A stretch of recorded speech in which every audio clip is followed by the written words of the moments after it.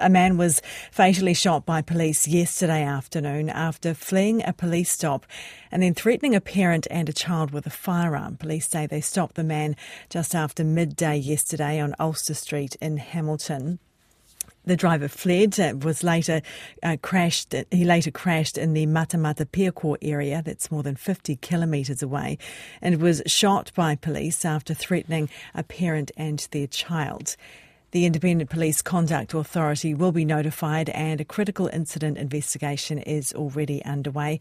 Our reporter Maia Ingoe has more on this and joins us now. Kia ora, Maia. What exactly have police told us about what happened yesterday? Well, Ingrid, they attempted to stop the driver at around lunchtime yesterday after they identified the man as a person of interest. The driver presented a firearm and drove away, driving erratically and at high speed, police say. He then took a stranger's vehicle and kept fleeing. Police tried to stop him using road spikes, but it didn't work. Eventually he crashed on a rural road and fled on foot to a nearby house. When police arrived, they found a parent and a child being threatened by the armed officer. Police shot him and he was critically injured. They tried to give him medical attention, but he died shortly after. OK, so a number of bystanders involved here then as well. Was anyone else hurt?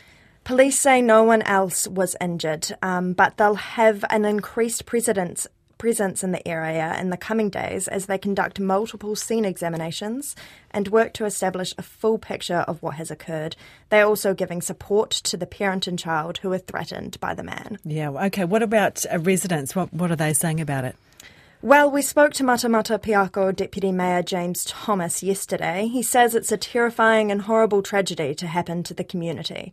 He says it's a tragedy not only because someone has died, but for a family to be essentially held hostage.